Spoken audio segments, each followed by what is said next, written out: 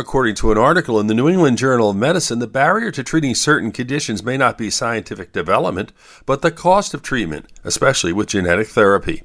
A case in point is factor IX deficiency, also known as hemophilia B. People with this condition can have prolonged bleeding and blood can ooze into joints and deep muscles. A new treatment called Entrinacogene dezaparvovec has been approved by the FDA as a one-time treatment for adults. The problem? The cost of the one-time treatment is estimated to be $3.5 million. The journal article cites numerous examples like this and stresses the importance of making these genetic therapies affordable. With your health, I'm Dr. Brian McDonough on 1010 Wins.